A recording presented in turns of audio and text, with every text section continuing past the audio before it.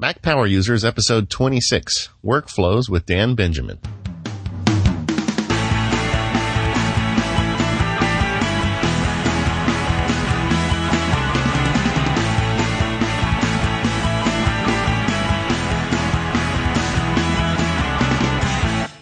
Hello, friends. This is David Sparks. Along with me is my fellow Mac Power user, Katie Floyd. How are you doing today, Katie?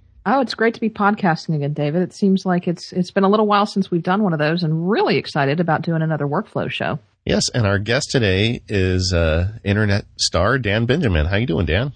Hey, doing well. Thanks for having me on the show. Yeah. Now, Dan is a software developer, user interface designer, a writer at hivelogic.com. Is it .com? Sure. Yeah. I've been reading your blog for some time, Dan, and also you have got your own podcast studio yourself running now. Yeah, I sure do. It's been going for about 4 months now. I've podcasted on and off since maybe 02, 03, but really wanted to give this a go full time. So, yeah, that's what I'm doing now. Yeah, I know there's two that you have that I particularly enjoy. One is The Conversation, and you want to talk just a little bit about what that is? Well, yeah, definitely. That's one of the main shows that I'm involved in for sure. And the concept behind the show was, wouldn't it be neat to get a handful of people together with sometimes the same, sometimes different opinions and talk about the things that geeks like me are interested in? So, a few examples of the show we've talked about. I had John Gruber and Andy Ihnatko on there, and we talked about the whole Gizmodo iPhone affair. We've talked about things that are super technical, like the H.264 media file format and how the laws work around that. And then a lot of the time we've had a whole bunch of much sort of lighter, more enjoyable, less technical talks, things like Heritage Dr. Pepper and the Palm Pre and the iPad. So we try and have fun. It's definitely a tech-focused show. Yeah, it's kind of like Oprah for geeks. No, I haven't heard it described that way, but I like it. Yeah, well, I love it. That's one that I always make sure to listen to whenever you put a new show out. And you also do the pipeline where you interview one particular person, and that's pretty neat too. Thanks. No, I love that show because it gives me a chance to talk to people who are my role models and heroes and interview them and learn what inspires them. You know what else I love about listening to your show, Dan, is you make references to kind of growing up as a hacker and your days back on the Apple II. And I was right there with you. I'm an old guy too. And I just, all that stuff I just love. I mean, I remember back when, I think on one show they were talking about the battles between the old Radio Shack color computer and the Apple II. Yeah. Amps. And it just brings back memories for me, all that stuff. No, it's fun to remember those times. I wouldn't necessarily say I preferred it back then, but there was something about being one of the few people who actually understood and were doing this stuff. And now, everybody has a computer, and I think that's a good thing. But I think there was something very cool about, having this computer in your house and knowing like you were the only person for miles and miles who had that and knew what was going on. Yeah, the other nice thing about it is you've experienced the whole journey. I mean, you and I both have kind of grown up with computers, and it really lets you appreciate, like when you look at the iPad, and you think about where you started. I mean, I remember when I used to save my basic files to a cassette tape. Oh, yeah. And now I'm carrying this iPad around. It just, to me, I really appreciate how far we've come in so little time. Oh, no, you make an excellent point in that, people are talking about things like cloud storage and how they're so upset that their bookmarks don't sync properly into the cloud, but, they're using Google Documents every day. And you think about that and you think, it's a given that you can release these devices that just use cloud storage, of course, and my little boy who's 2 now, by the time that he's an actual adult, will anybody even have any actual media in their house? Maybe, but probably not. It's just amazing to see how that's changed and the things that we take for granted have evolved. Yeah, I agree.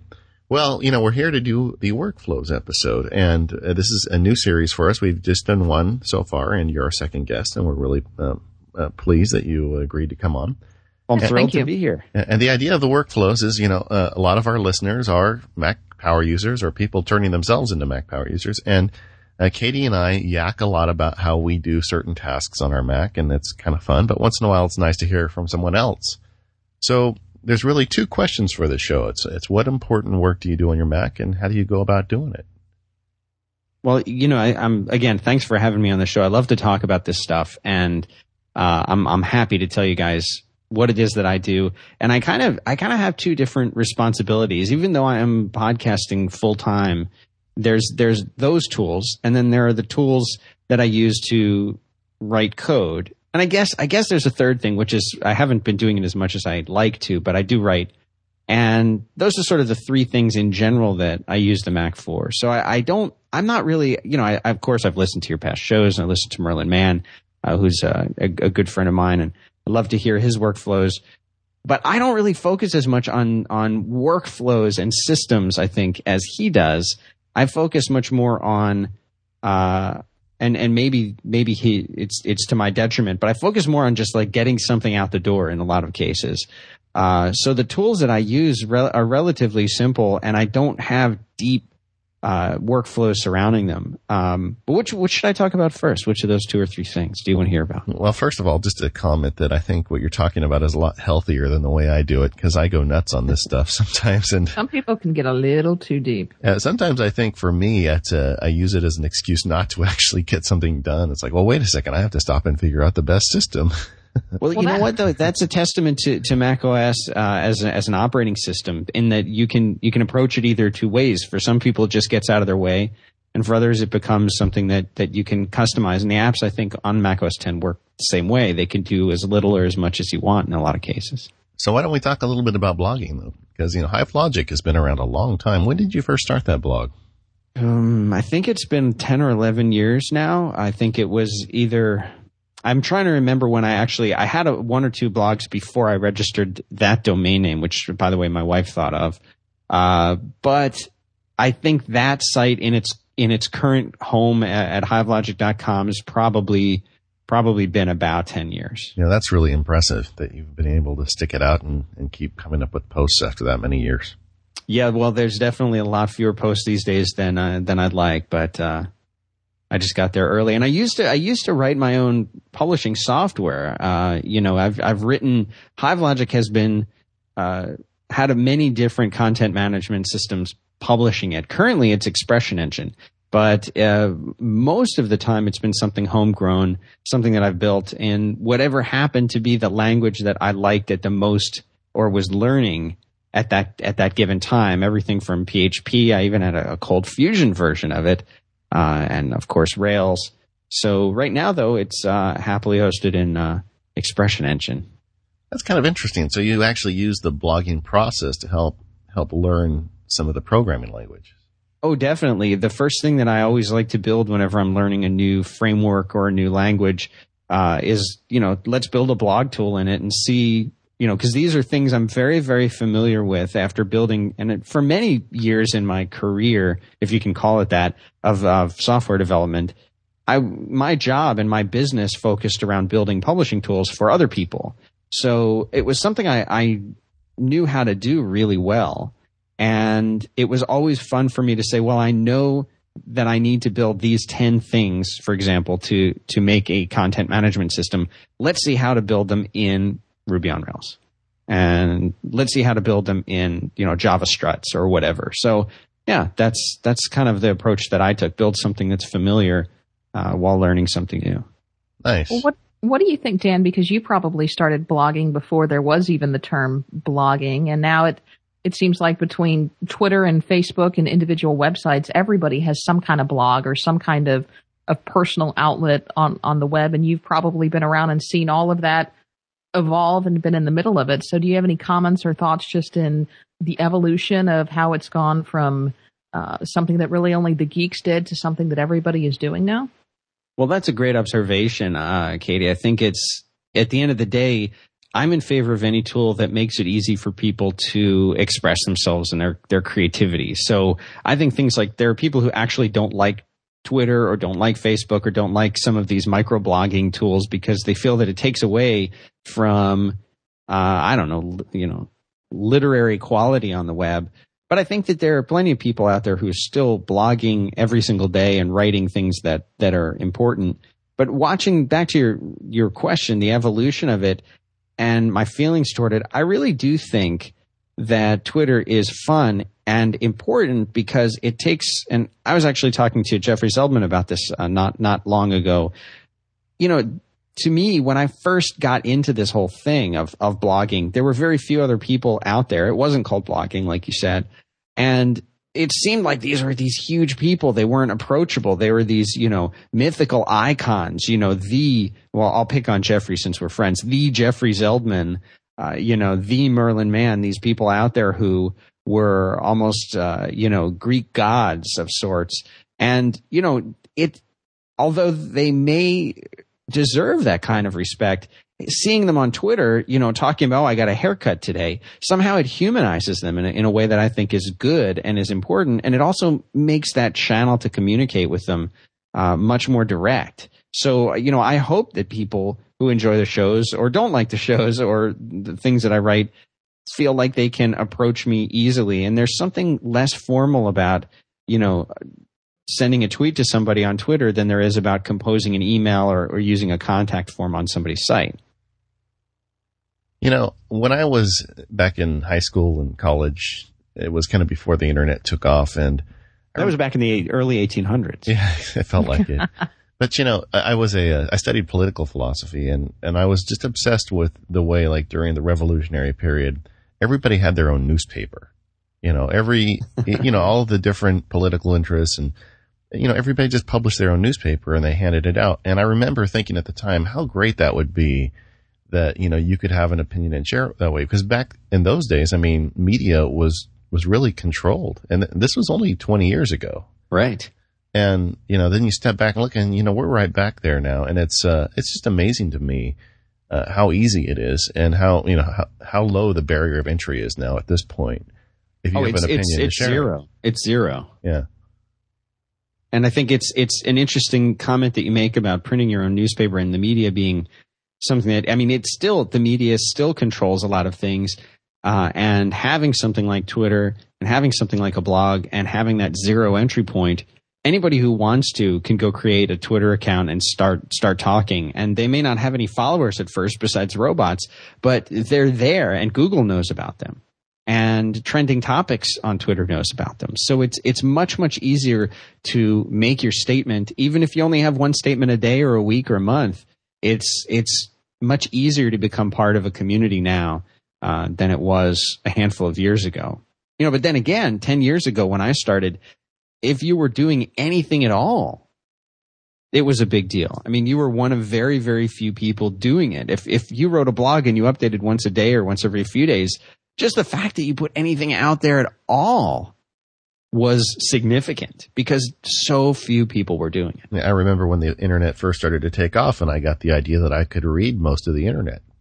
I mean, there wasn't that much out there, and I was thinking I could probably cover most of it. Well, it was AOL or CompuServe or... No. I mean, you laugh, but at the time you're thinking, well, I could probably keep up with this thing. You know, you had no idea where it was going to go. Right. You didn't. Well, and the whole thing is you didn't need something like an RSS reader. You didn't need those extra kind of tools to find your way on the internet. You didn't need some piece of software. You just had, other than the browser, you had a browser. You might have a few bookmarks. You'd open. I remember when I could, and I used to do this every morning, I would go in and I would open all of my bookmarks for the blogs that I read. And, you know, I'd have a handful of things to read in the morning and a handful of sites, and that was it. And now in my RSS feed reader, you know, if I can keep it to below 100 feeds, boy, I'll tell you what, I'm lucky. Right. And that's crazy. Yeah. You talked about a lot of things, actually. You said, well, I really only use my computer for podcasting and writing, and I'm, you know, a couple of things, but you're talking about a whole lot of other things. Sure. Now we're talking about Twitter, we're talking about blogging, we're talking about RSS feeding. So it sounds like you do have workflows for a lot of those things, even though they may not sound like really formal workflows. Oh, definitely. I have a ton of informal workflows that I haven't spent enough time, thinking about how to optimize them, but I definitely, you know, I don't know what the best way to do this. Do you guys just want to know the apps that I use? I mean, start talking about them, I guess.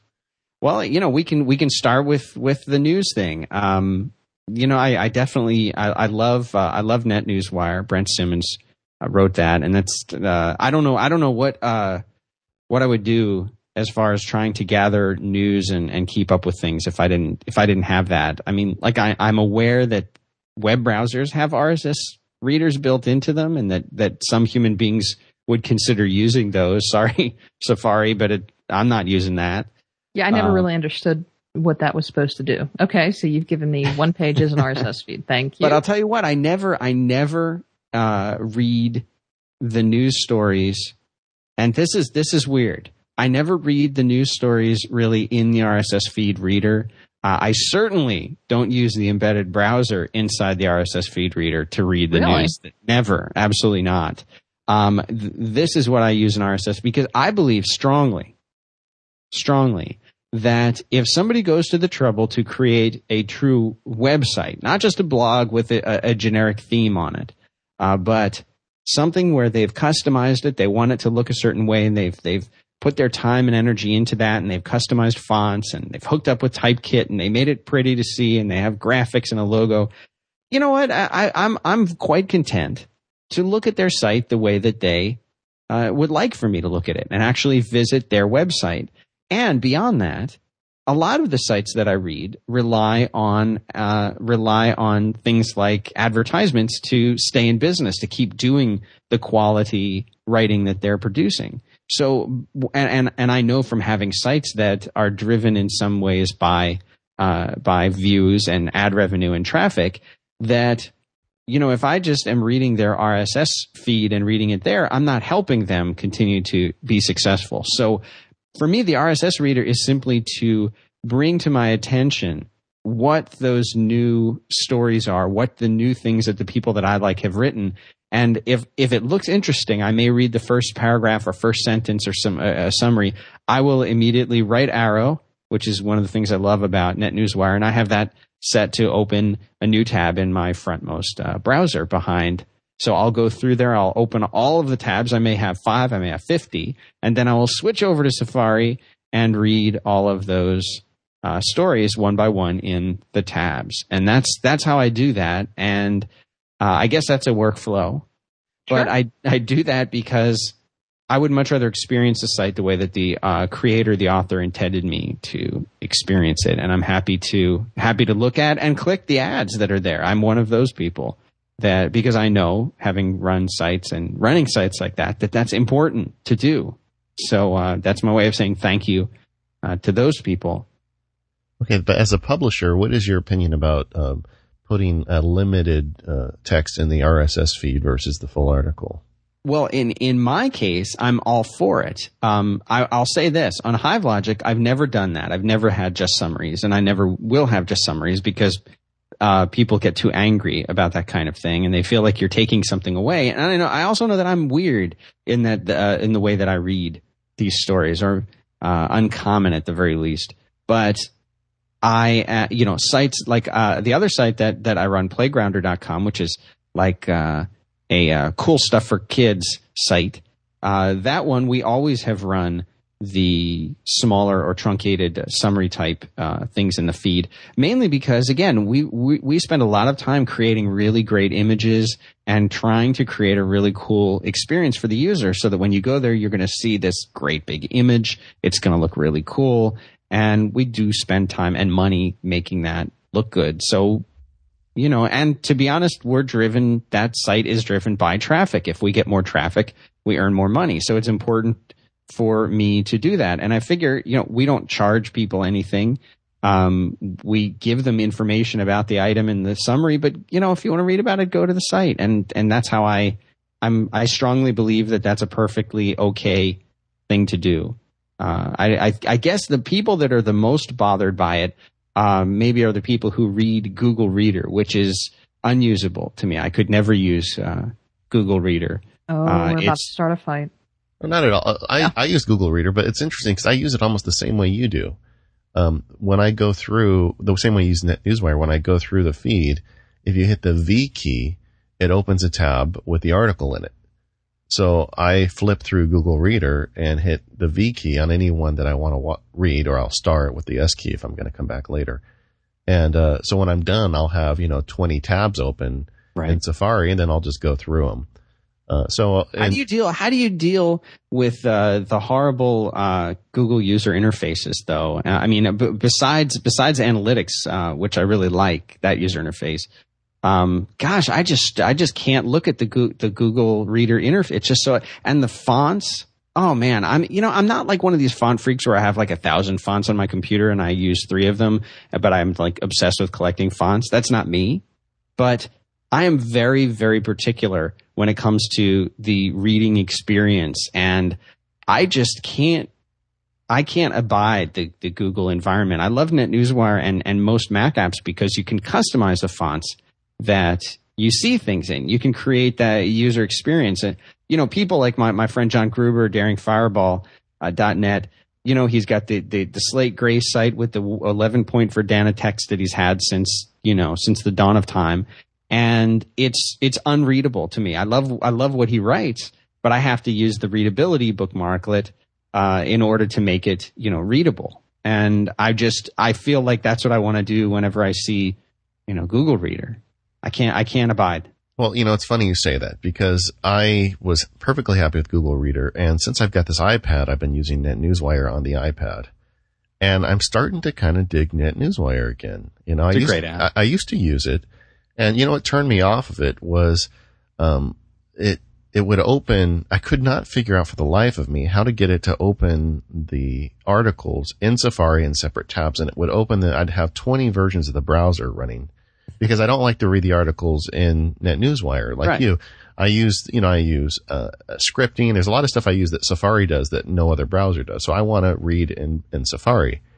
And eventually I just said, heck with it. And that's why I went over to choose the Google Reader because it's in Safari. And then I've got all the Safari tools available to me. But I was just thinking the other day as I was going through my news on my iPad that, I think I need to go back and take another look at NetNewsWire on the Mac because I'm starting to kind of dig this.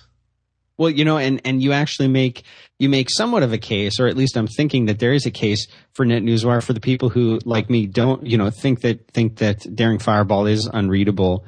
I still open it and I still read the site and I still click the readability, bookmarklet there. But, at least I'm giving the site a chance. I'm not reading it in the newsreader. And I think what you say is very true in that you can use something on an iPad and then you'll realize, well, this isn't half bad. Maybe I can use this on the Mac too. And I'm actually curious to see how that effect works. Is there a halo effect working in the opposite direction rather than, Mac users are going to get an iPad or an iPhone? What if, does it work in reverse from the iPad to the iPhone or to the Mac? I think the answer is probably yes. And it may even be yes from a software standpoint too. Although, I have to admit, I don't always go to the site. I am a big fan of Instapaper and a lot of articles, especially on the iPad.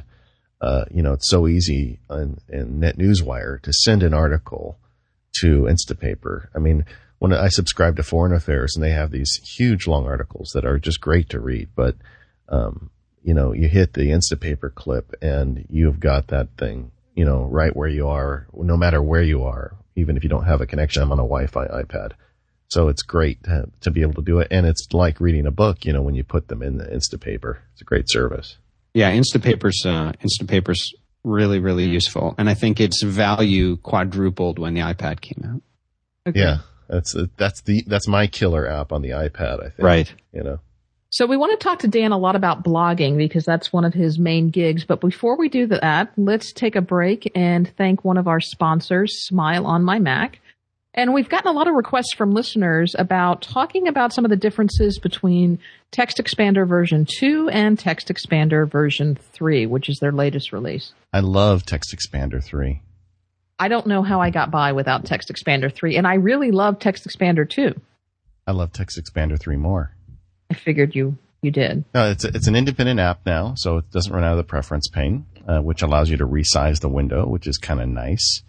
And it has all sorts of new features. I mean, you can fill in blanks. You can love that one. Yeah, you can do all sorts of things. One of my favorite features with the new version is to fix the last expanded snippet. I had a little mistake in my signature, and I was going through and like fixing it every time I expanded it because I was just too lazy to go to the preference pane, get to that, find the signature, find that, go, once you've got this, it doesn't matter. When you see a mistake in your snippet, you can go immediately, go back. It'll take you right to that snippet. You can correct it right there and fix it and be on your way. That's a great feature. That is a really cool feature, because how many times do you have an error in a snippet and you just go back and you manually change it because you're in the moment right there, and you think every time, oh yeah, I'm going to go back and do that later. I'm going to go back and do that in a minute, and you never do. You have to manually change it like 45 times before you actually think to go back and go into that preference pane and change it. I think Text Expander is a much more powerful app than a preference pane would lead you to think that it is. So I'm really happy that it's in its own standalone app. Yeah. And one of the features that I am using most about Text Expander is they also have options now. I have this horrible issue of double capsing at the start of a sentence. I don't quite let go of the shift key fast enough, and I end up with double caps. Text Expander has a neat little box that you can check that will automatically fix all of those double capitalizations at the start of a sentence. Or if you have the opposite problem and you don't always hit the shift key to capitalize at the beginning of a new sentence, it also has that feature as well. So those are just a few of the new features in Text Expander 3. If you liked 2, you're really going to like what they've got going on with 3. It is a reduced price for an upgrade. And as always, with all of the Smile on My Mac products, you can try before you buy. Yeah, so it's $35 for a full license, $15 for an upgrade. The day they went public with it, I had my credit card out and bought my upgrade. I think it's a great app. You can find all of Smile on My Mac's great software, including Text Expander, PDF Pen, PDF Pen Pro, Disc Label, and all of their other software over at smileonmymac.com. And thanks to Smile on My Mac for helping us get this podcast out the door. What do you use to write your blog posts? I mean, what do you do your text editing in? I do. I for every single thing that I create from, if there's text involved, so this would include code. This would include, writing up something for HiveLogic. This would include pretty much anything that I do that has to do with, typing text into a window. I use TextMate for. That's by Macromates. A lot of people are upset because a guy who did it has been talking about version 2 for, the last several years and hasn't released it. But I actually think the version that we have today is just fine. It does everything that I need and a whole lot more. But it's a great app. I really do use it for everything. The one, and people are saying, Dan, I assume you would have just automatically used BBEdit. Why don't you use BBEdit? I'll tell you why. I love BBEdit. I think I started using, I can't even remember what version I started using BBEdit, but it was probably back, really, so long ago. I can't even place it. But BBEdit I've used for so many years. And the reason I kept using it was because I just loved that it would do the things that you wanted it to do without you having to tell it how to do them. It's a great editor, and this is back when before my prescription got worse as I got a little bit older, and I was in my 20s, and I could use like 9-point font and write code for 10 hours at a time without eye strain. But here's the reason I stopped using it. Plain and simple. When I started doing Rails development, it became critical to not have one file open at a time or have multiple windows open at a time, but to use the what is implemented, unfortunately, by default as a drawer in TextMate, but to use the drawer to have all of your files open at one time. And you can essentially have as many open as you want, and you have this really handy little drawer with little toggles that let you navigate your entire mini file structure. Well, you're going to say, well, BBEdit does that, right? Well, it has the notion of a project that you have to go in and create this project file and tell it, these are the files, these are the folders, this is how you should be organized. Whereas TextMate, you can have it open a folder. So instead of doing file open file name from the menu, you would just pick a folder from the menu and hit open, and boom, right there it recognizes, oh, you want to open this whole thing. And people have said, oh, well, you can accomplish the same thing in BBEdit by just dragging the folder over the BBEdit icon. I don't want to drag a folder over the BBEdit icon. I want to do file open, or I want to go to the file menu and say open recent and see the folders listed rather than just a bunch of files in there. That's the way that I work. And as a result, I completely stopped using BBEdit. So they could win me back pretty easily if they were to add that feature, but they have yet to add that feature. There's also a whole lot of other things that TextMate will do in a very simple, very programmatic, friendly kind of way, like open and closing tags and, as you type HTML and things like that. But I really do like all of the themes that are available for TextMate. There are a lot of people that have come out with custom themes and, I wouldn't call them skins, but things that handle the highlighting of text and code really effectively and really nicely, and they're easily customizable. The whole thing is heavily scriptable, so if you like, if you're into doing that kind of thing, you can do it pretty easily in TextMate. But that's anything that I do from typing text to code, I do all right there. Now, do you write in HTML or Markdown, or how do you do it? No, as just to spite John Gruber, I will never use Markdown for anything. I will always use TextMate, Textile rather. It's just to make a point. No, I actually have been using Textile for so long. I just think that way. I think in Textile, and although Markdown and Textile have a lot of similarities, I realize Markdown is the preferred one to use these days. I think it's a great implementation, and John did a really awesome job creating it. So I would say I do things in Textile, but anything that I use typically is going to be Markdown friendly for the most part. But I think primarily I'm using, I will write HTML if I am building a one-off site where it's just, a quick little simple page. But I'll use Textile or Markdown, mostly Textile for everything else. Yeah, I write generally in Markdown. And I use notational velocity, which is really great for just text stuff. And I think in Markdown when I write web stuff, so it's easy for me to bring that in. Since I published my Max Sparky site on Squarespace, they have actually a Markdown input for the text, so I can literally block and copy and post. Yeah, in like for example in the Rails CMS that we built for the 5x5.tv site and all the posts, we support plain text, HTML, Markdown, and Textile. So it's easy to switch between them and, at will. Katie, what do you do your blog posts in? I've tried MarsEdit for a while, but I have not tried the most recent version, so I do want to try that again. I'm just writing them in, so infrequently blog.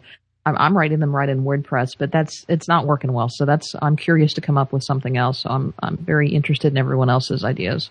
Do they have an autosave in that these days? Like if you're typing, does it autosave? I think it does. Probably not as frequently as I would like. But if I'm doing anything, my blog posts typically when I do write them, and perhaps this is why they're so few and far between, are like mini novels sometimes. So any major writing I'll usually do in some kind of word processor and then cut and paste and edit, and who knows, maybe I'll do something with it later. But which kind of brings me to another question. When you're doing any kind of major writing, and I don't know how much that is, are you still using these tools, or are you going into something more like a Scrivener or a Pages, or what do you use for more word processing?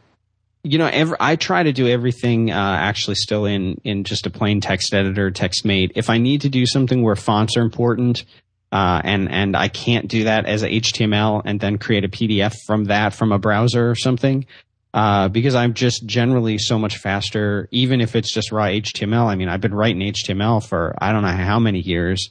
I think the first web page I wrote was probably back in 93 or 4. So for me, writing in HTML is frequently easier than writing in Markdown or Textile.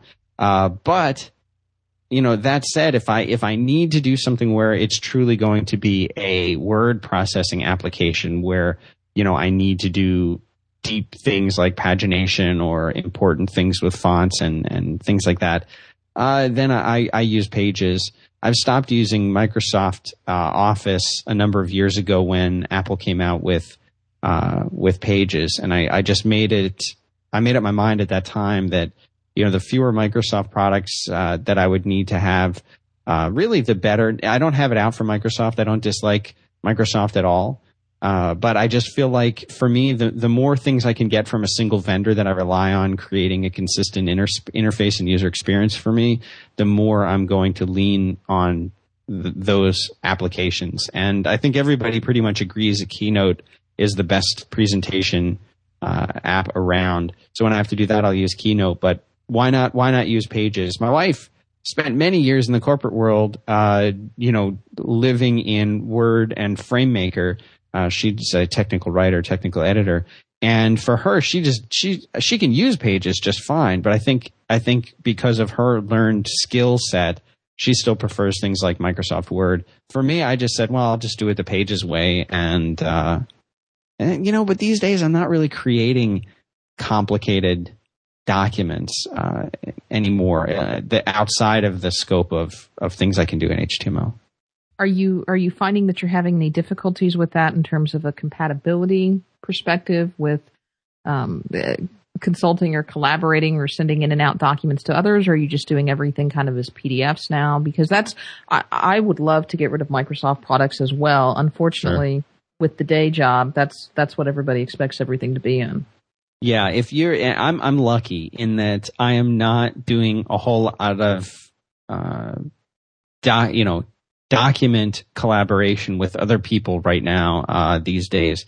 But it's true. Every time you open up a document created somewhere else, Pages gives you that dialogue saying, do you want to review all of the things that are not working here? And I never do. But if I was trading documents with people back and forth, for sure, I would definitely need to use Word. And sending things out, using Pages to create things that are going to be read either in Microsoft Word or as a PDF file, you're home free. But if you are going to be trading things back and forth, yeah, I can kind of see where you would need Word, especially if you do have that day job where it's expected that you're not only going to be collaborating, but that's an integral part of what you do. The way you summed up your feelings towards Microsoft, I think were good. I'm kind of the same way. I don't have anything against them, but I just don't really like the way that the Microsoft Office product tries to go its own. It doesn't follow any of the normal conventions. Right. And, even just like for recent documents, they don't plug into the OS X architecture and all these things where I normally can access something very quickly. In Microsoft Word, it just takes longer. And I know that they're talking about getting more integration with OS X with the next version. I hope they really take that seriously because I don't have anything necessarily against it, but I prefer to use Pages as well when I can. Yeah, I mean, I think you hit the nail right on the head. They really do have their own way of doing things, and I think that in some ways it's almost like a sticking point for them. We know how to do this too, and we're gonna show you Mac people that we know what we're doing too, and we're gonna give you this great Mac app, and it's gonna work the way we think it should work. And maybe I'm wrong, and maybe I'm reading into that a little bit, but they always have to do this whole ribbon thing that they're doing with the new version. I don't want a ribbon.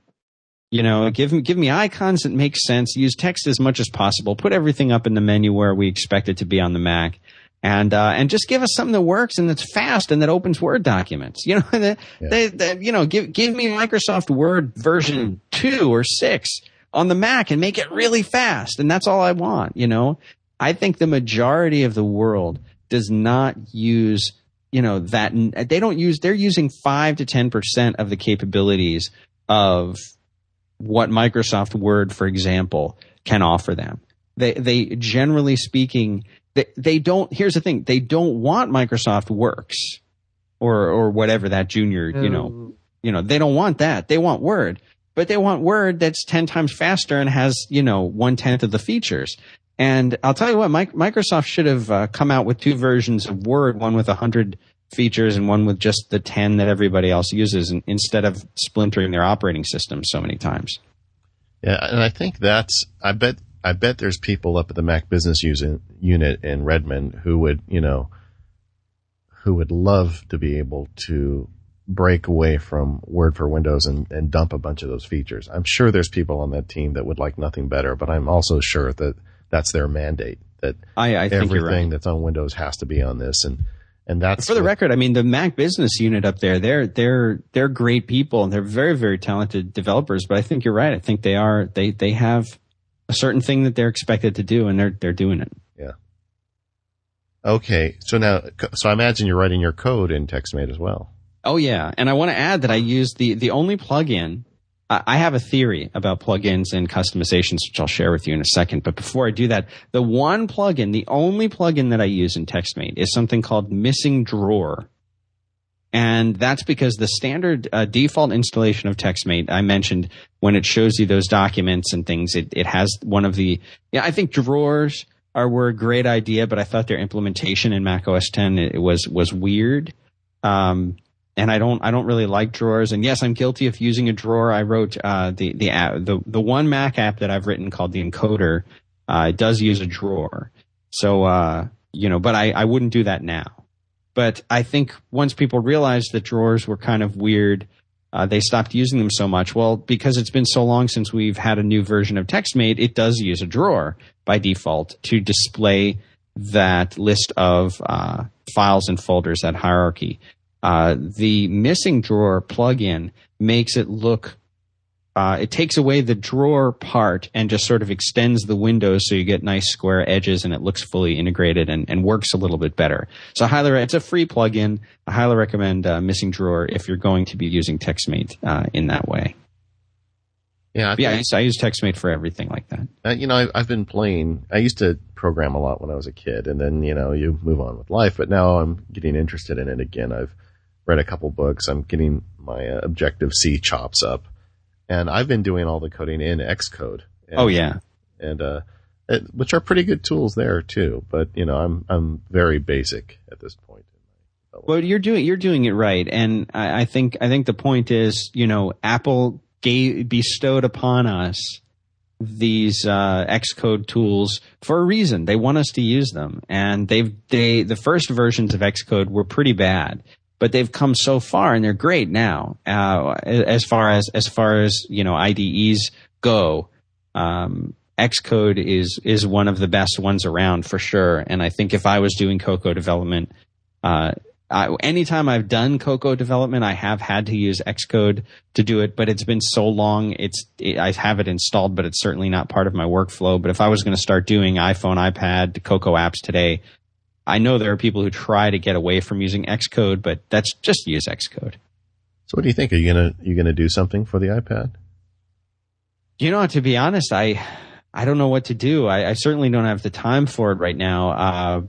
I would love to build some iPad apps, and my focus these days, I would love to build them for kids, because I think having a young kid now and putting these apps, and I'm an avid user of the Apple Store when it comes to finding good apps, and I really try every day to find an app or two that would be fun for him to try. He loves, he's 2.5, but he does know how to use the iPad pretty much as well as I do.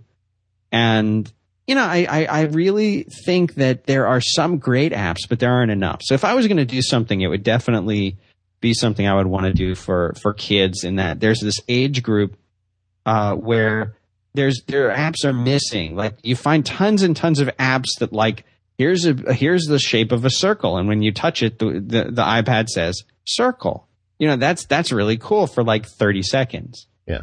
But then the next level app is like, spell the word xylophone. Well, he can't spell xylophone yet. Yeah. So that's only good for 30 seconds. But there's this big space in between where we're starting to see more apps in there, but they're not, like there's, let me tell you about this one game. I don't even know the name of it. It's some kind of game with ants. Have you seen this on the iPad? It's some kind of an ant game. And I'll look it up while I talk.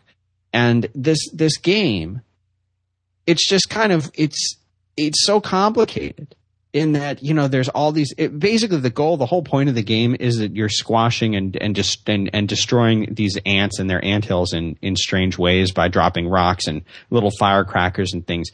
That would be a great game for kids if it was a little less violent and a little more learning and a little bit more fun. And like, not about destroying the ants, but maybe like, well, what if we give them food? What if we put the water over here? What if we give them, and just interacting with them on a basic level. My kid would love that, but there aren't those kinds of the focus is always, win the game, beat the game.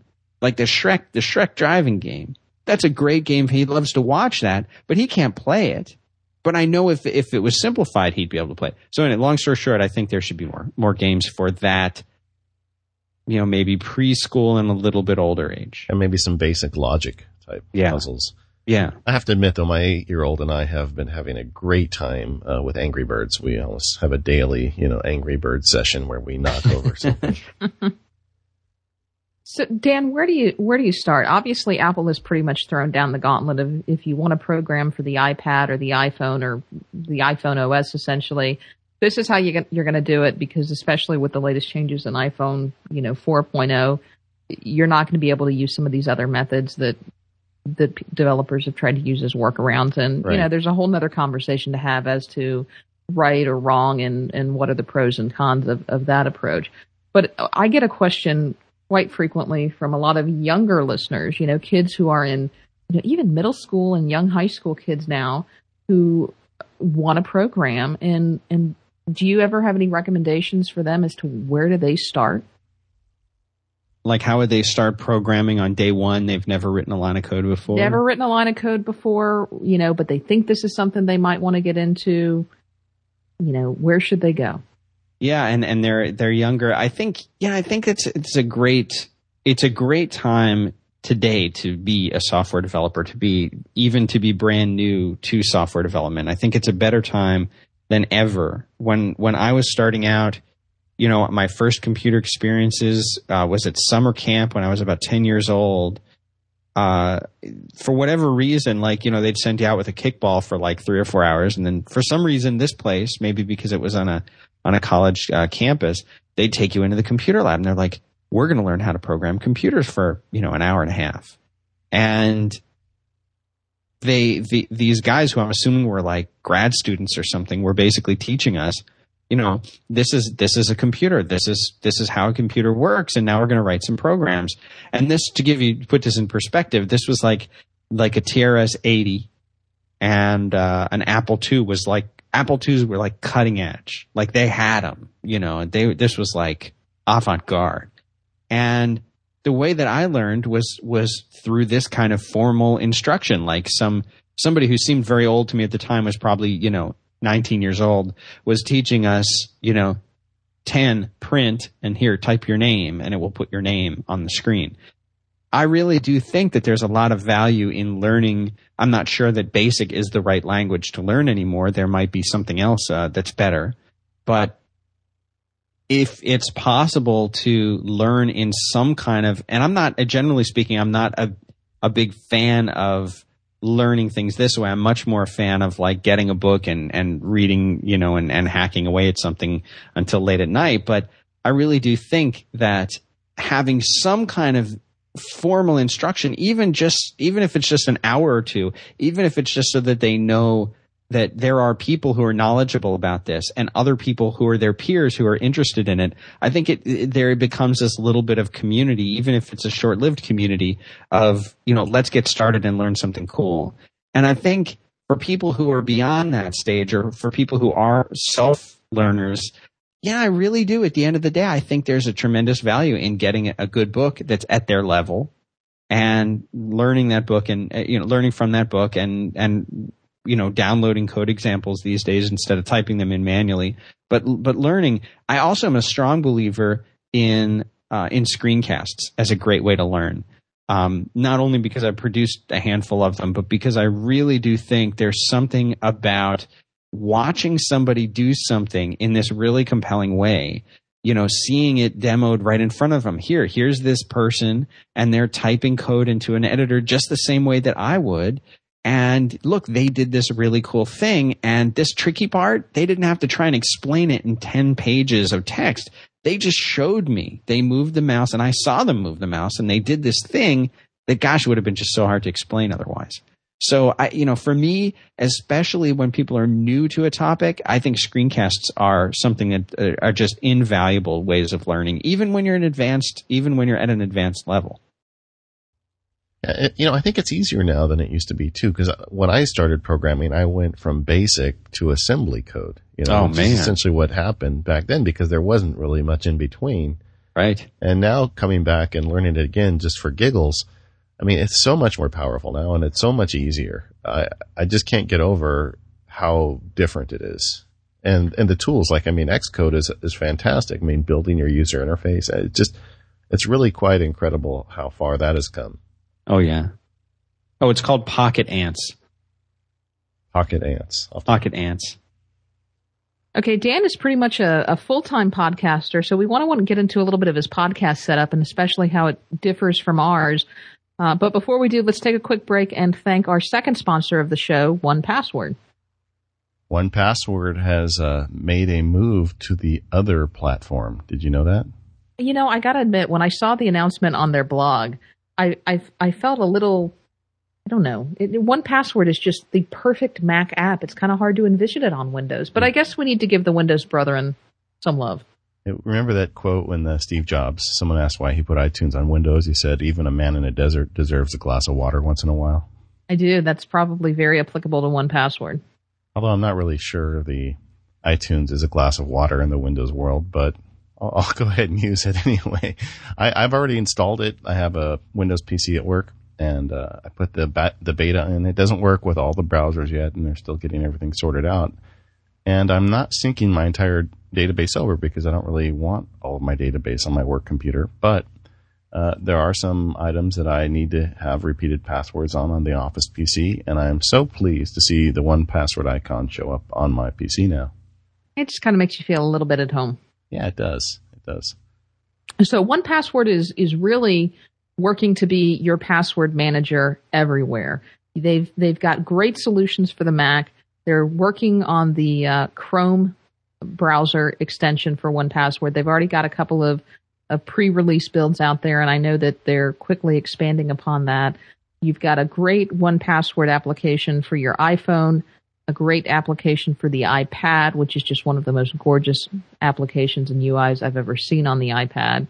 The 1Password Pro app in the App Store is a hybrid app. It does both the iPhone and the iPod.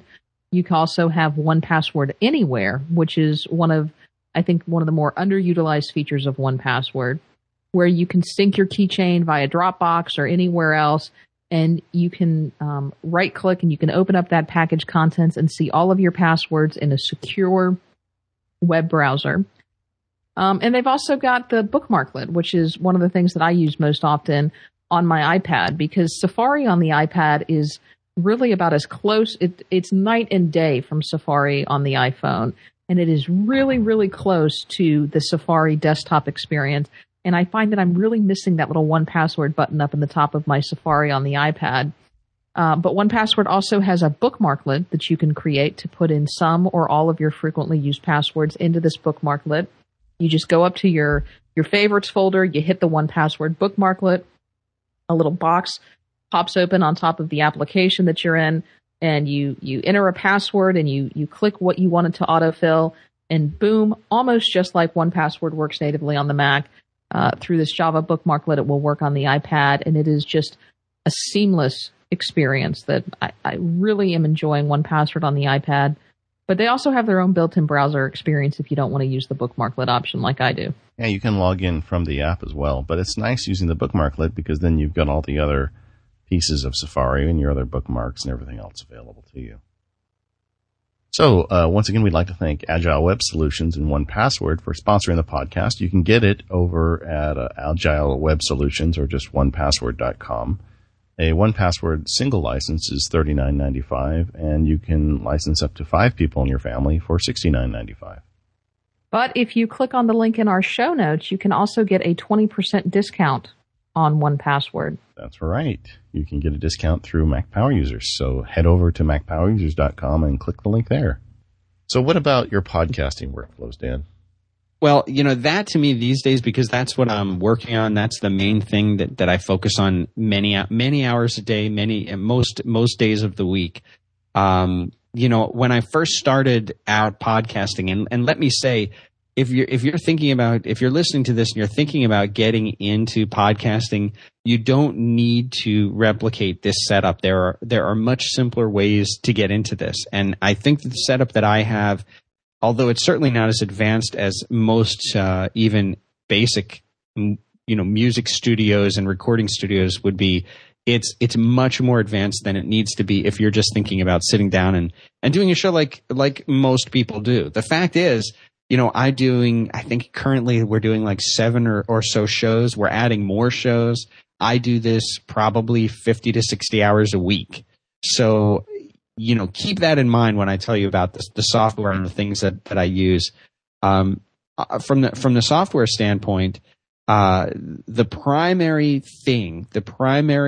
app that I use for recording the audio of the shows is Apple's Logic. I don't use the full-blown Logic Pro. I use Logic Express. Pro includes a lot of additional applications and software and things that I just don't need. Express, the actual version of Logic that you get in Express and Pro is essentially the same app. It can do all the same things. It's just add-ins, plugins, and a component software that you get with Pro, which are very useful if you're doing a lot of audio engineering stuff. But it's a little bit beyond where I live as far as what I'm doing. But what I really like about Logic, it makes it very easy for you to edit multiple tracks, move things around, and there are a handful of tools that you can use to modify the sound. So let's say I'm recording this podcast and I have the 3 of us on it, and maybe Katie's levels are a little bit higher than yours. I could very easily adjust her levels without affecting, yours or mine in a much more robust and controlled way than something like GarageBand, which is obviously free, might give you. So, it's simple enough to use for somebody who doesn't want to invest a lot of time learning the ins and outs of it. But it does have a ton of features if you want to use them. They stay out of your way when you don't. And I didn't have any formal instruction in Logic. I didn't buy a book or anything. I just bought the application and spent some time. They have a very good introductory guide that really does teach you, probably 75% of what you'd need to know to do what I'm doing. And the rest of the 25% just came from experimentation with it. One of the neat things I would recommend, though, if you do that, especially if you're recording multiple tracks, is you can create a template just like you could in Microsoft Word or any other app that allows you to create that. I'll create a template. The template will have already mapped out all of the different tracks that I'm going to record and their mappings to the hardware device that I use. The intro music and outro music can be dropped in ahead of time. And all of that just sits there and it's ready to go, so that when you pick a new template, everything's there. You just basically hit the record button and you're good to go, even with multiple tracks. So I really like Logic Pro. I don't really use any other tools to edit the audio or process the audio or anything like that. It has a built-in MP3 encoder, so I will output it as what they call in the audio industry when you're exporting a file, they'll call it bouncing a file. I'll bounce it to MP3. The CMS that we've built handles all of the things with the podcast files themselves, such as doing all the ID3 tagging, adding the graphic images, things like that. It does all of that. So there's no additional work that I need to do. And when I export that MP3, it's just a straight export. I don't even bother to put any data in there. And then when I upload it, the CMS will say, oh, here's the title of your podcast. I'm going to add that. Oh, here's your copyright statement. I'll go ahead and put that in. Oh, here's your cover art for this podcast. I'll add it to the file. And all of those things are automatic. So that saves a lot of time and a lot of detail work. And it also makes it so that if and when I ever can find an intern to help, that it'll make their job easier too. As far as like the video, we do a lot of live streaming and video stuff. There's an app there, an amazing app called Wirecast. It's by a company called Telestream. I think they're telestream.net. And Wirecast is very cool in that it allows you to have multiple video sources, integrated, and you can switch. It's basically like a small TV studio in a box. It's both Mac and PC. Of course, I'm using the Mac version. And it really is great. You are allowed, it enables you to pick all of these different video feeds. You can do overlays. You can do all this stuff. And the best part about it is that it has the built-in streaming stuff so that it will handle converting your live feed into whether it's Flash or QuickTime or whatever media format that you want, and send it out to popular services like QuickTime's streaming server or Justin TV or Ustream or Livestream or whatever streaming service you want to use for your live video. So you can basically, sit in your office or in your own home studio and use Wirecast and create very professional live video streams. It also handles recording. So I'll record the video streams while I'm streaming them out. You need a decent CPU to do this, but I'll save the recording as well so that I'll have both the live stream, the audio, the video recorded with the audio in it, and then completely independent of that, I'm recording the live audio in Logic itself. Now, if I'm just doing a one-off recording, I'm not, I'm just, let's just say I'm doing just an intro or outro, or if, for example, I'm doing a voiceover for, or a narration for something, then I generally won't use Logic for that. I'll use a tool that's called Sound Studio. Version 3.6 is the current version, and this is by a company called Freeverse. So that is it's a very simple one-track recorder type thing, and it's just very lightweight, very simple, and I will generally use that to record if I'm just doing a one-off thing. But I found that less and less I'm using it less and less, and I'm using Logic more and more now. But I think that's it from the software standpoint as far as doing the podcasts.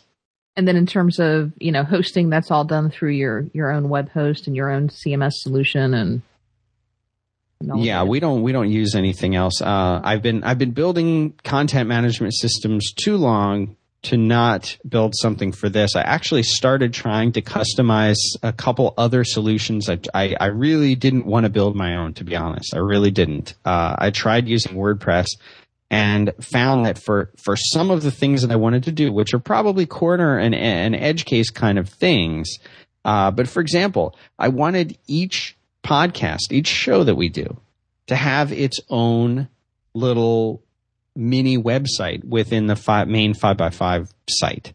I wanted them to appear that although they're together, they really are standalone shows. They really are standalone broadcasts. And yes, we bring them together. They're in one place. But I wanted to be able to do things like provide a unified feed of everything so that all of the shows, if you're lazy and you're in love with 5x5, you have one thing to subscribe to, and every single show that comes out will show up right there. Said we need to have that. But at the same time, I wanted each show itself to have its own RSS feed. But there's a lot of metadata that's involved there. For example, the hosts of the Dev Show are different from the hosts of The Conversation. So how do you do that? There were a lot of things that I found that, yes, it could be done with Expression Engine or something else, but there was going to be a lot of additional coding involved. And I said, well, if I'm going to do additional coding, I really want it to be in my language of choice, which is Rails and Ruby and Rails. And really, I wasn't in love with any of the systems that were out there for that. And I said, this is something very specific. This is something that really needs to work a certain way, but it doesn't have a ton of stuff that it needs to do. So I wrote it, and it really didn't take me very long to write it. And I got some help from one of my co-hosts on the Ruby Show and the Dev Show. His name is Jason Cipher, and he helped with a bunch of the features once the main system was built out. And together we put together a really cool system that does just the things that we needed to do. And what's great about it is because it is Rails and it is our own system, if we want something to be different or work a different way, we can do that. But the system, of course, as I mentioned, handles all of the MP3 tagging. It handles the uploads. I actually now have it handling all the uploads for the transcripts that we're having done for the shows. You can even upload the videos that we do now right in the CMS. It's not a separate FTP thing anymore. So, that's the nice thing of having your own thing is you say, oh, we better start offering video, and you can just start offering video, and you just add a widget and there it is. It works. So that's what we're doing. And knowing that it does it in a consistent way for all the shows is really great. Well, also, you paid for your shoes programming this stuff, so you probably could do a better job than a generic tool out there. Well, maybe. I think these days the generic tools are better and better, and people don't need to feel like, for example, there's a really cool podcasting add-on for WordPress that, if we weren't doing a lot of the things that we were doing, that might have worked just fine. But again, people who are starting out, they don't need to sit down. People, and this is the thing I see all the time with new developers or young developers, they always set out and say, I'm going to build the best CMS ever. Even when they're, it might be a good learning experience, but treat it as a learning experience. Say, I'm going to do this to learn. I'm not doing this to make money. I'm not going to release this to the world and I'm going to have 100,000 users. Sure, they might, but I think, approach things for the sake of learning just for that. Just say, I just want to learn. I'm going to build something. It's going to be neat. It'll work for me. And I think, I think generally though, these days, if there's something that somebody else has built and there's a community around it, and it's, especially if it's affordable, try that first and see if it works. I probably spent the better part of a week looking at things like Expression Engine and Drupal and other things to see if they would do what I needed them to do, and where that line was between how hard is it going to be for me to customize this versus just write my own thing. And at the end of the day, writing my own thing was about the same or maybe even a little bit easier than some of the customizations that I was needing to do. So I said, well, I'll just do that. So I know David is really itching to ask Dan about his Palm Pre experience, but before we talk about his mobile devices, we do need to thank one last sponsor for the day, and that is Fuse Meeting. We're real excited to have Fuse Meeting as one of our new sponsors. They've got a great service where you can have an online meeting, and if you do many of these online meetings, you know that one of the big problems is the data sharing. If you start throwing big files with videos or PowerPoints around, a lot of times the meeting can be impacted because not everybody has the same ability to get the data. So you've got someone uploading it, then someone on the other end downloading it. It starts to slow things down. Fuse Meeting came up with a great idea, and that is they're hosting the data. So if you're going to run a Fuse meeting, you can upload your high-definition video and your PowerPoint and pictures and mock-ups to their server before the meeting starts. And then once the meeting starts, everything is coming from one place, and everything works great. Yeah, Fuse Meeting is also unique in that not only can you do all of the things you would expect to, such as share content, share your desktop, chat, or have audio conversations with the participant of your meetings, but you can also have mobile meetings. So they have an iPhone and a BlackBerry app that you can use to get the almost full Fuse Meeting experience on your mobile device. Of course, if it works on the iPhone, it's going to work in that scaled up mode on the iPad. David and I have tested this out, and it's really a great experience, especially if you're stuck and you still need to be able to join the meeting. You can at least be involved in the meeting and the conversation even when you're on the go. Yeah, I'm really excited about Fuse Meeting. If you go ahead and try it out at fusemeeting.com/Mac, that's a /MAC, and you buy into the system, you get a $25 iTunes gift certificate. But either way, you get a 30-day free trial. So just go check it out. After your free trial, if you decide that you like Fuse Meeting and you want to keep it up, it's only $29 a month compared to the competition that is around $50 a month. And let me tell you, as someone who has traveled for far too many meetings that I really didn't need to attend in person, even if you only use this product a couple of times a year, you're going to save yourself a lot of time, a lot of money, and a lot of frustration by using Fuse Meeting as compared to actually traveling for your business meetings. It's really a great product for creative professionals, but I think it's good in business in general. I've got a case I'm working on right now where we have a bunch of video footage, and I've got expert witnesses all over the place, and I'm going to be uploading some of that so we can go over it, and it'll save a lot of us time. I mean, just to drive from Los Angeles to Orange County, where I am, that could be a couple hours with traffic. So this could pay for itself real quickly at just $29 a month. And check it out. It's at fusemeeting.com/Mac. And thank you, Fuse Meeting, for sponsoring the Mac Power Users. Okay, so now I got to hear about this Palm Pre. Oh, sure. And do you have any regrets now that Palm has been bought or is in the process of being bought by HP? Well, yeah, that's a fair question. I'll answer that one first. I don't. No, not at all, because I don't.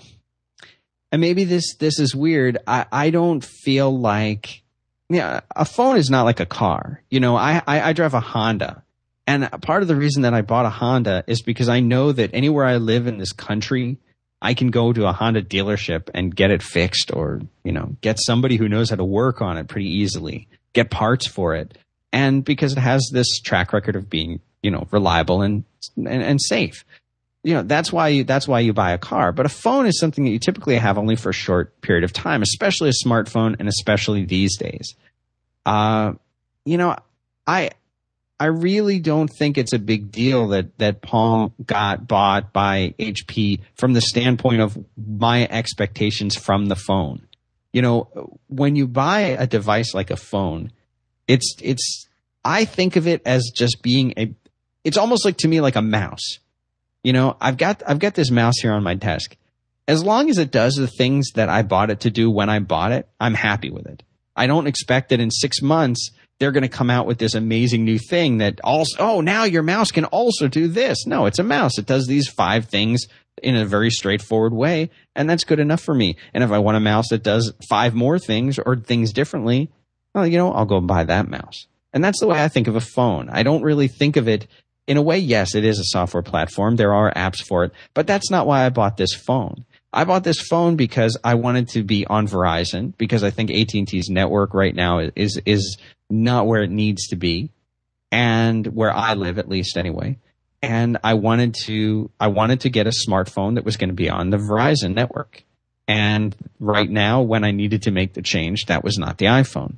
I wish that the iPhone was on Verizon, because I think that would be great. I think there are a lot of people who I know who love Verizon who would just never switch to AT&T for good reason. And those people should have a chance to use the iPhone. I think that'll happen eventually. But I think now, that aside, I think the Palm Pre is a great device. I think there are a lot of things that it gets right. And I think there are a handful of things that it doesn't get right, or where it lags behind, the iPhone. But overall, I really do like the phone. I got my wife they call it the Pixie. It's like the smaller version of the Palm Pre. And she's never had a smartphone before. She's used the iPhone that I've had and knows it well. But, she's content with it. It takes pictures. It rings when she gets a call. She can text on it when she needs to, primarily to me. And, they're great phones. I don't expect a lot out of it. I was using very, very few of the features that the iPhone actually has. So for me, it didn't really matter much. And it has this one amazing killer feature, which is now free, by the way, which is absolutely amazing. And that is, it can become a Wi-Fi hotspot for up to 5 devices. Yeah, that's pretty cool. And there's right now, anyway, it doesn't cost any extra. So at any given moment, I can launch the little Wi-Fi app and turn it on, and 5 people, or 5 devices rather, can be on the 3G connection on that phone. And it's pretty darn cool. And that meant that I could buy the Wi-Fi iPad and still use it pretty much anywhere I wanted to, as long as my phone was with me, which it usually is.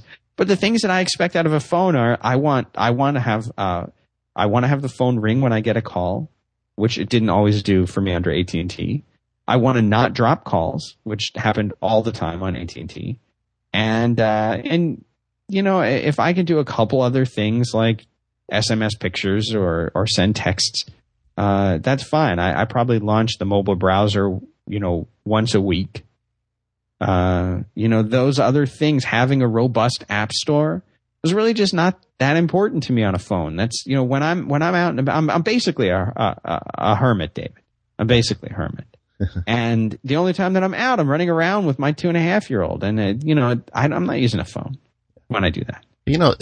For me, if I had all the time back that I've spent over the years trying to make, insert device work with insert computer, I would really appreciate to get that time back. And that's one of the reasons I'm a big fan of the iPhone is, I've got the Apple computer, I've got the Apple phone.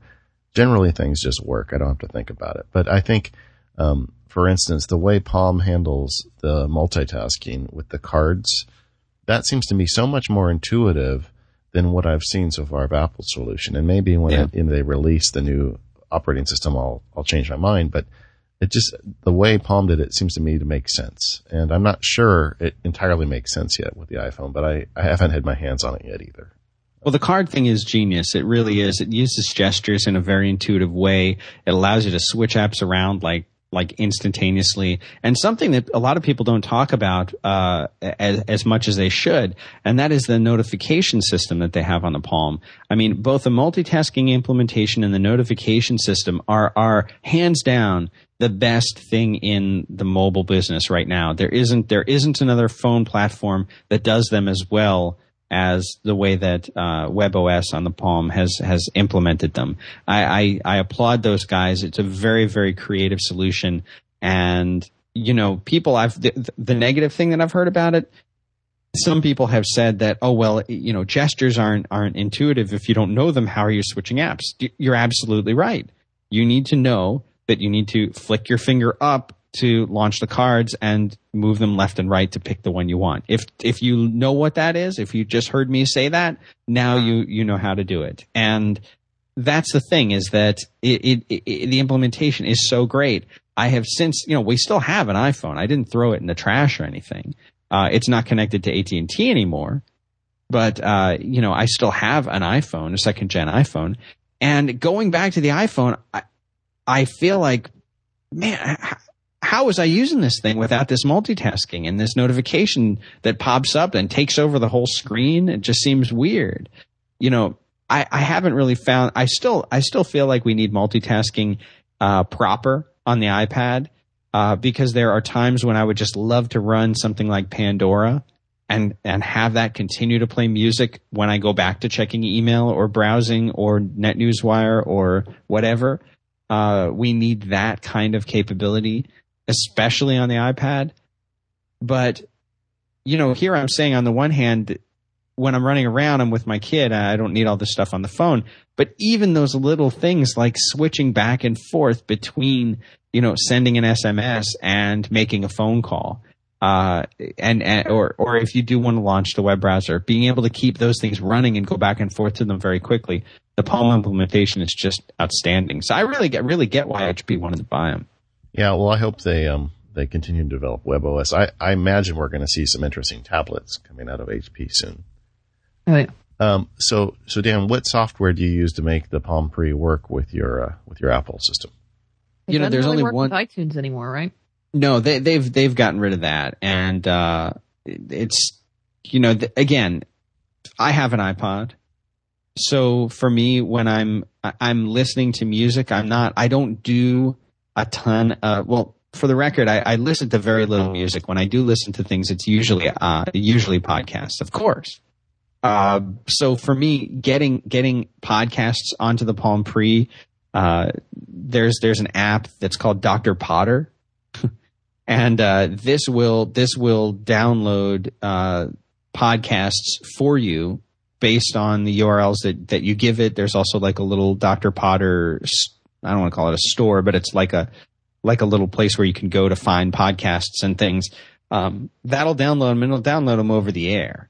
So you don't need to sync or anything. And I really think in many ways the same as the way the Android works, the Palm Pre was designed to almost be more of a standalone device as opposed to the iPad and iPhone, which are Mac-centric devices, if you will. They when you buy an iPad and you turn it on, the first thing that it says is plug me into iTunes. I'm not sure what you do if you bought an iPad and you don't have a computer to connect it to, because it just shows that iTunes connection symbol when you turn it on. You find a friend. I guess you do. I asked John Gruber this question. He's like, I don't know.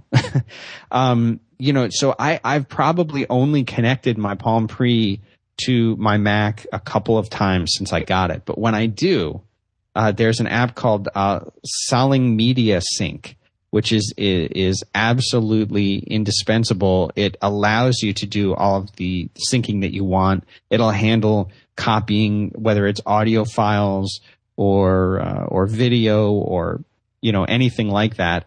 It'll copy those things over for you and sync in a very, very smart, very fast kind of way. But keep in mind that all of the stuff that you might want to that you were syncing your iPhone for, things like calendars, things like address book, things like contacts, all of those things are automatically synced by the Palm if you use Google Apps. Or not Google Apps, but any of the Google app stuff like Google Calendar or whatever. And it's smart enough to know how to do that. So when you launch the thing the first time, you can give it your Gmail address or your Google Apps address, and it'll be like, oh, you have calendars? Let me sync them for you. Oh, you have contacts? I'll use that. So if you're syncing your local address book on the Mac to Google Contacts, which you should be, then this will automatically pick all that up. And if you're using Google Calendars, which I do through iCal, then you will automatically get those on your Palm Pre. And if you make an update to it on your Mac or on your Palm Pre, it's just everywhere. You don't have to worry about syncing or paying for a Mobile Me membership or anything like that. It's all just happens. So those things are really outstanding. And I really do like the email client, unified inbox that the Palm Pre gives you. So when I do use it to check email, it's all right there.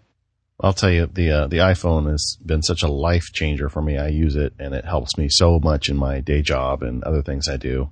I could never imagine giving it up, but I'm really pleased to hear that there are legitimate competitors out there and people pushing the envelope, and hopefully that'll keep Apple on its toes with respect to future releases of the iPhone. Yeah, I hope they at least are looking at some of the things that Pre has done. I'd like to see the WebOS continue on under HP and create some really good tablet computers or other devices that we haven't even thought of yet. Well, everybody's saying they're going to make a tablet, but why wouldn't they make a phone? I mean, HP has made phones before. And True. This is a very good operating system. I mean, it's basically built by a bunch of the same guys that built the iPhone OS. Yeah. Yeah, it's a neat OS, and you make a great point. It is, and I'd love to see it. I'd love to see it continue. For the money, I mean, let me be honest. I'm an honest guy. The iPhone's a better device. If you can make really calls. If you could make phone calls and receive phone calls and continue with the conversation without losing, your connection. And that's something that I understand why Apple is working with AT&T. That people are always speculating. I mean, it makes sense. But if the iPhone became available on Verizon, yes, I would get one. I probably wouldn't get rid of my Palm Pre simply because of the amazing Wi-Fi stuff that it can do. So that would be a tough situation. But iPhone's not going to have that anytime soon. Yeah. Well, Dan, it's been great having you here for our second workflow show. I really appreciate you taking the time to walk through some of this stuff with us. It's always great hearing how other people do things. So just for the listeners, where all can we find you? Oh, well, thanks again, guys, for having me. It's really been my privilege to be on the show. Hopefully people can, take something away from my long rambling.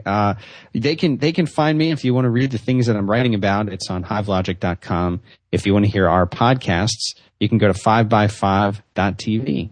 That's the best places to find me. Yeah, and that's the number 5. Yeah, the number 5. But although if you really want to, you can spell out 5by5.tv and it will go there too. Oh, okay. Smart man. Well, thanks a lot, Dan, for coming in, and we look forward to having you on again sometime in the future to talk workflows again. I'd love to. Thanks so much for having me on. Well, that's going to wrap it up for another episode of the Mac Power Users Podcast. We do once again want to thank Dan Benjamin for joining us. You can find links to everything that we talked about in this episode over at our website at www.macpowerusers.com. While you're there, check out the amazing new header logo that was designed by Darren Rolfe, who is the original artist of the Mac Power Users logo and a great friend of the show. So you can check out his great work. Also on our website, you'll find all the information about our sponsors, and we appreciate their support. Once again, Smile on My Mac, 1Password, and Fuse Meeting. Without their help, we would not be able to do this show, and we are very grateful for their continued support of the podcast. This was the second episode in our Workflow series, our first being with Merlin Mann, and I think we've gotten it off to an absolute fabulous start.